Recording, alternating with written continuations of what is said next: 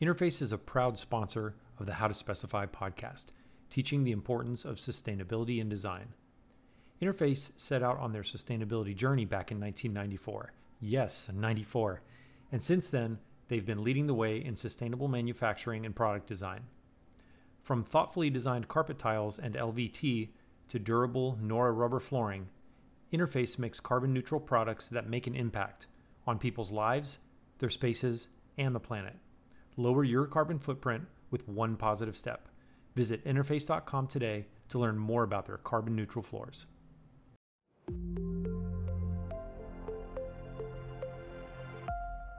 Hello, everyone, and welcome back to the I Hear Design podcast. I'm your host, Robert Nieminen, and I'm glad you're joining us for this episode because we're continuing our How to Specify series that we started earlier this year, which is being brought to you by our friends at Interface. So today we're going to be looking at the ins and outs of specifying carpet, which might seem pretty straightforward on the surface, but as I learned by delving into our How to Specify article in the July-August issue, there's a lot more to it than meets the eye. One of the things I've always admired about the carpet industry as a whole is that it really has been a pioneer in terms of advancing sustainability, and there are so many different examples of manufacturers I could point to who have led the way through innovation and transforming their businesses to reduce their impact on the environment and act as responsible corporate citizens. And we'll definitely talk about sustainable design a bit later in the podcast, as well as the health and wellness angle that's been on everyone's minds these days. But before we jump too far ahead, I think we should start with some of the basics of carpet construction and the dyeing process, for example, just to give you listeners a quick refresher on what to look for at the outset when you're specifying carpet products. And to help guide us through the process, I've invited Bruce Campos, Vice President of Business Development for StarNet Worldwide Commercial Flooring Partnership, to join me today. So Bruce, thanks for being here. Oh, thank you so much for having me. I appreciate it. Yeah, absolutely. Well, as I mentioned earlier, our July-August issue of Interiors and Sources featured an article that you penned for the issue for our How to Specify series. And in the intro, I thought it was interesting you relayed a story of a client who compared selecting carpet with choosing a diamond, which I thought was really interesting, if not kind of an unusual comparison. So could you explain that analogy for our listeners just to kick things off? Yeah, it really is. You're correct. The specifying carpet can be complex. But a little bit of knowledge and some common sense can go a long way. So like the diamond reference that you mentioned, those four key aspects of a diamond are cut, clarity, color, and carat weight. Mm-hmm. And all four need to be considered. In carpet, it's very similar. You've got to look past the color to find the intrinsic performance beauty of the carpet. Mm-hmm. There's a lot of beautiful products out there from various manufacturers. Finding the right construction aspects will provide an installation and a happy customer for years after the installation. Right. Well, that's great. I want to get into some of those details for sure, because like, as you mentioned, it does underscore the idea that carpet specification is anything but simple. So kind of from a broader perspective, as a designer starts the specification process, what would you say are some of the major considerations they need to take into account at the outset of a project as they're looking at carpet? Well, the main considerations really are the site conditions. First, you need to understand completely, how is the product going to be used? What are the main traffic conditions, the soiling conditions that are around? All of those things need to be considered before you put a product in. For instance, you may choose a gorgeous product to be put in on the 15th floor of a building.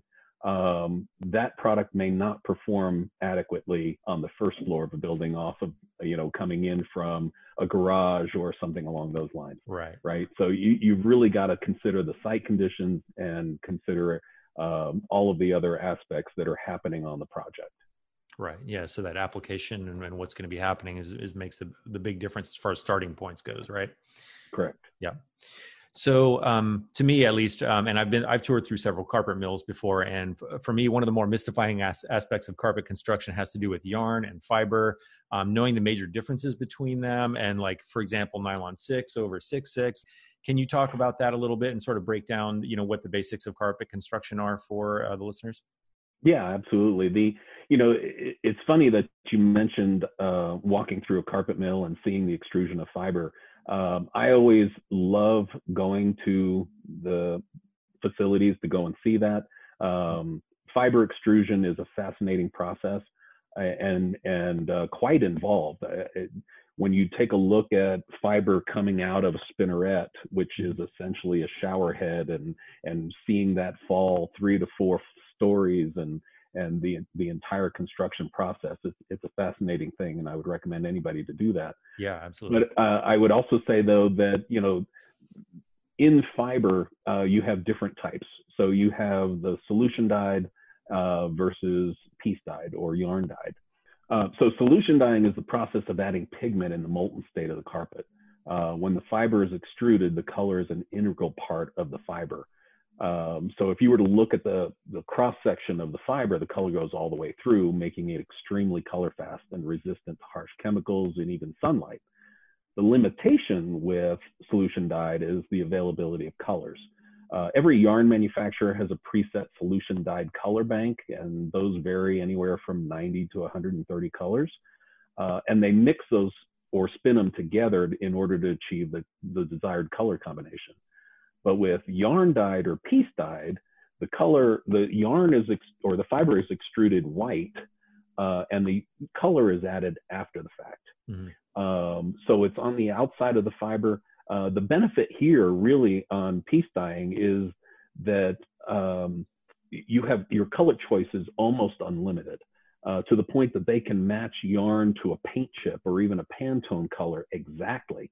And from there, now you have digital printing, and digital printing has become a lot more popular in recent years, mostly because of the advancements in technology. Now the pinpoint accuracy of digital printing has advanced so dramatically that you can actually put a photograph. You could print a photograph of a person's face on a carpet if you so chose. Right. The accuracy is incredible, and so that really opens up designers, creativity and availability to do anything that they want to do on a project. Right. Yeah. So it sounds like the printed is obviously, if you have a certain design concept and that you can't execute with traditional. When would a designer want to, let's say, do yarn dyed versus piece dyed or solution dyed? Like in what kind of applications would it make the most sense? Or does it really just depend on what type of color they want to get out of the carpet? You know what I mean? Yeah. Solution dyed is going to be, like I said, it'll give you a lot more color fastness. Mm-hmm. So that's many people's first choice.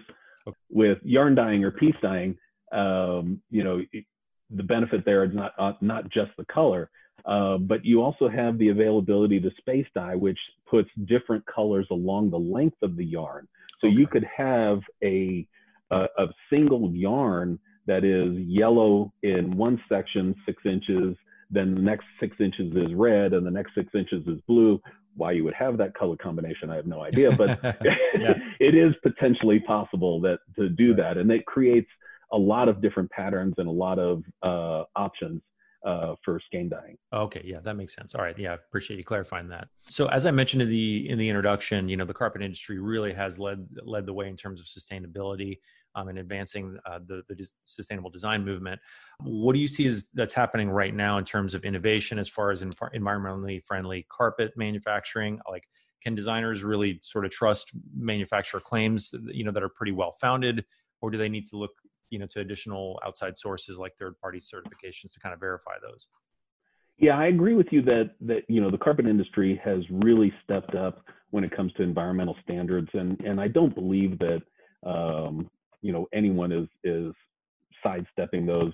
Quite honestly, I think that every one of them has their own little program that has really advanced their environmental standards to their capabilities.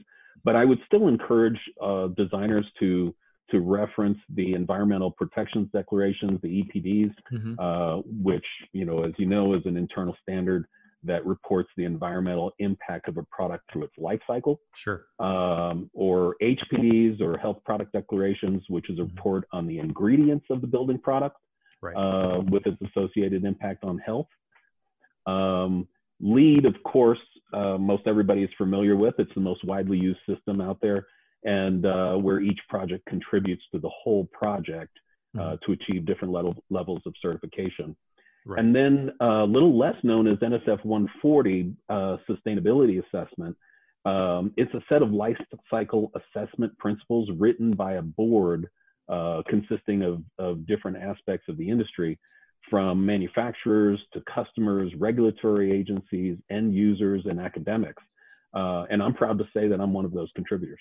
Oh, great. Okay. Yeah. Yeah. And it does sound like, just that mix of different potential sources can really help designers identify the most sustainable product for their projects based on the need. Well, another topic that's related to sustainability these days that we're hearing a lot more of is a connection to wellness and, occupant health. So especially in light of the pandemic right now, I guess the question that would be on my mind, and maybe some of our listeners out there too, is, should designers be concerned about specifying soft surface materials like carpet? Because, it seems like everybody's going to hard surface because they're, cleanable or whatever. But, how well can carpet actually be cleaned to help, ensure that occupants stay healthy? Yeah, this is a very hot topic today, obviously, and it can be easily misunderstood. Right. The one thing that the pandemic has taught us is that shiny is not necessarily clean or healthy, for that matter. Yeah. Cleaning and sanitizing is a process of killing or removing the harmful germs, and there's a proper way to do that for both hard surface and soft surface products. Right. My recommendation would be to get a professional floor care contractor to sanitize, because they can do either product or both products properly. Right. Now, as far as reducing transmission, carpet has an advantage over hard surface because studies have shown that germs are held down to a level below 36 inches, which is often below door handles and faces. So those germs are not flying up in the room, whereas on hard surface, there's nothing to hold it down. Right. So they're getting trapped in the fiber. Those germs fly around the room more readily. Right. Yeah, that's really interesting. And that's a good point. I'm not sure, that many would think that, but yeah, you're right. If they stay trapped in the fibers, then there's less chance of them to escape and spread. Exactly. And then when it's time to sanitize again, because things are only clean as long as nobody touches them, then you go back in and sanitize it again, and everything is kept down. Sure. Okay. Yeah, that's a good point. So, and then also speaking of the pandemic, I mean, just kind of overall, like, how has the carpet industry been impacted? I mean, do you anticipate, any kind of a change in the amount of carpet that's going to be specified moving forward, or is this still going to be, one of those workhorse categories for commercial building projects? While we're seeing a bit of an increase in hard surface specifications right now, I don't believe it's due to the pandemic. We've seen a surge in LVT over recent years that I'm sure that's going to continue for some time. Right. But I believe carpet will see a surge again when all the benefits that we just discussed a minute ago are realized. Yep. In reality, every product, whether it's hard surface or soft surface, can be cleaned and will stay that way until the virus comes in contact with the product. So neither surface is immune to the virus, and both products can be sanitized. So it's really about picking the right product for the right project. Yeah, absolutely. No, those are some great insights, Bruce. So I thank you for sharing them with our listeners. I appreciate it. Well, I think definitely with all the uncertainty that's going around with COVID, I know there is a lot of misinformation out there and potential for people to make specification decisions, based on assumptions and not facts. So yeah, it's great that you're here to offer some guidance for listeners. So that's based on something other than misinformation. Well, thanks for being here, Bruce. I really appreciate it. Oh, thank you so much for having me. I appreciate it very much. Definitely. Well, that is all the time we have for today. I want to extend another big thanks to our sponsor, Interface, who's made our How to Specify series possible. If you get a chance, please do visit their website at interface.com and find out what they're doing to combat climate change specifically. And thanks for tuning in. And as always, be well, everyone.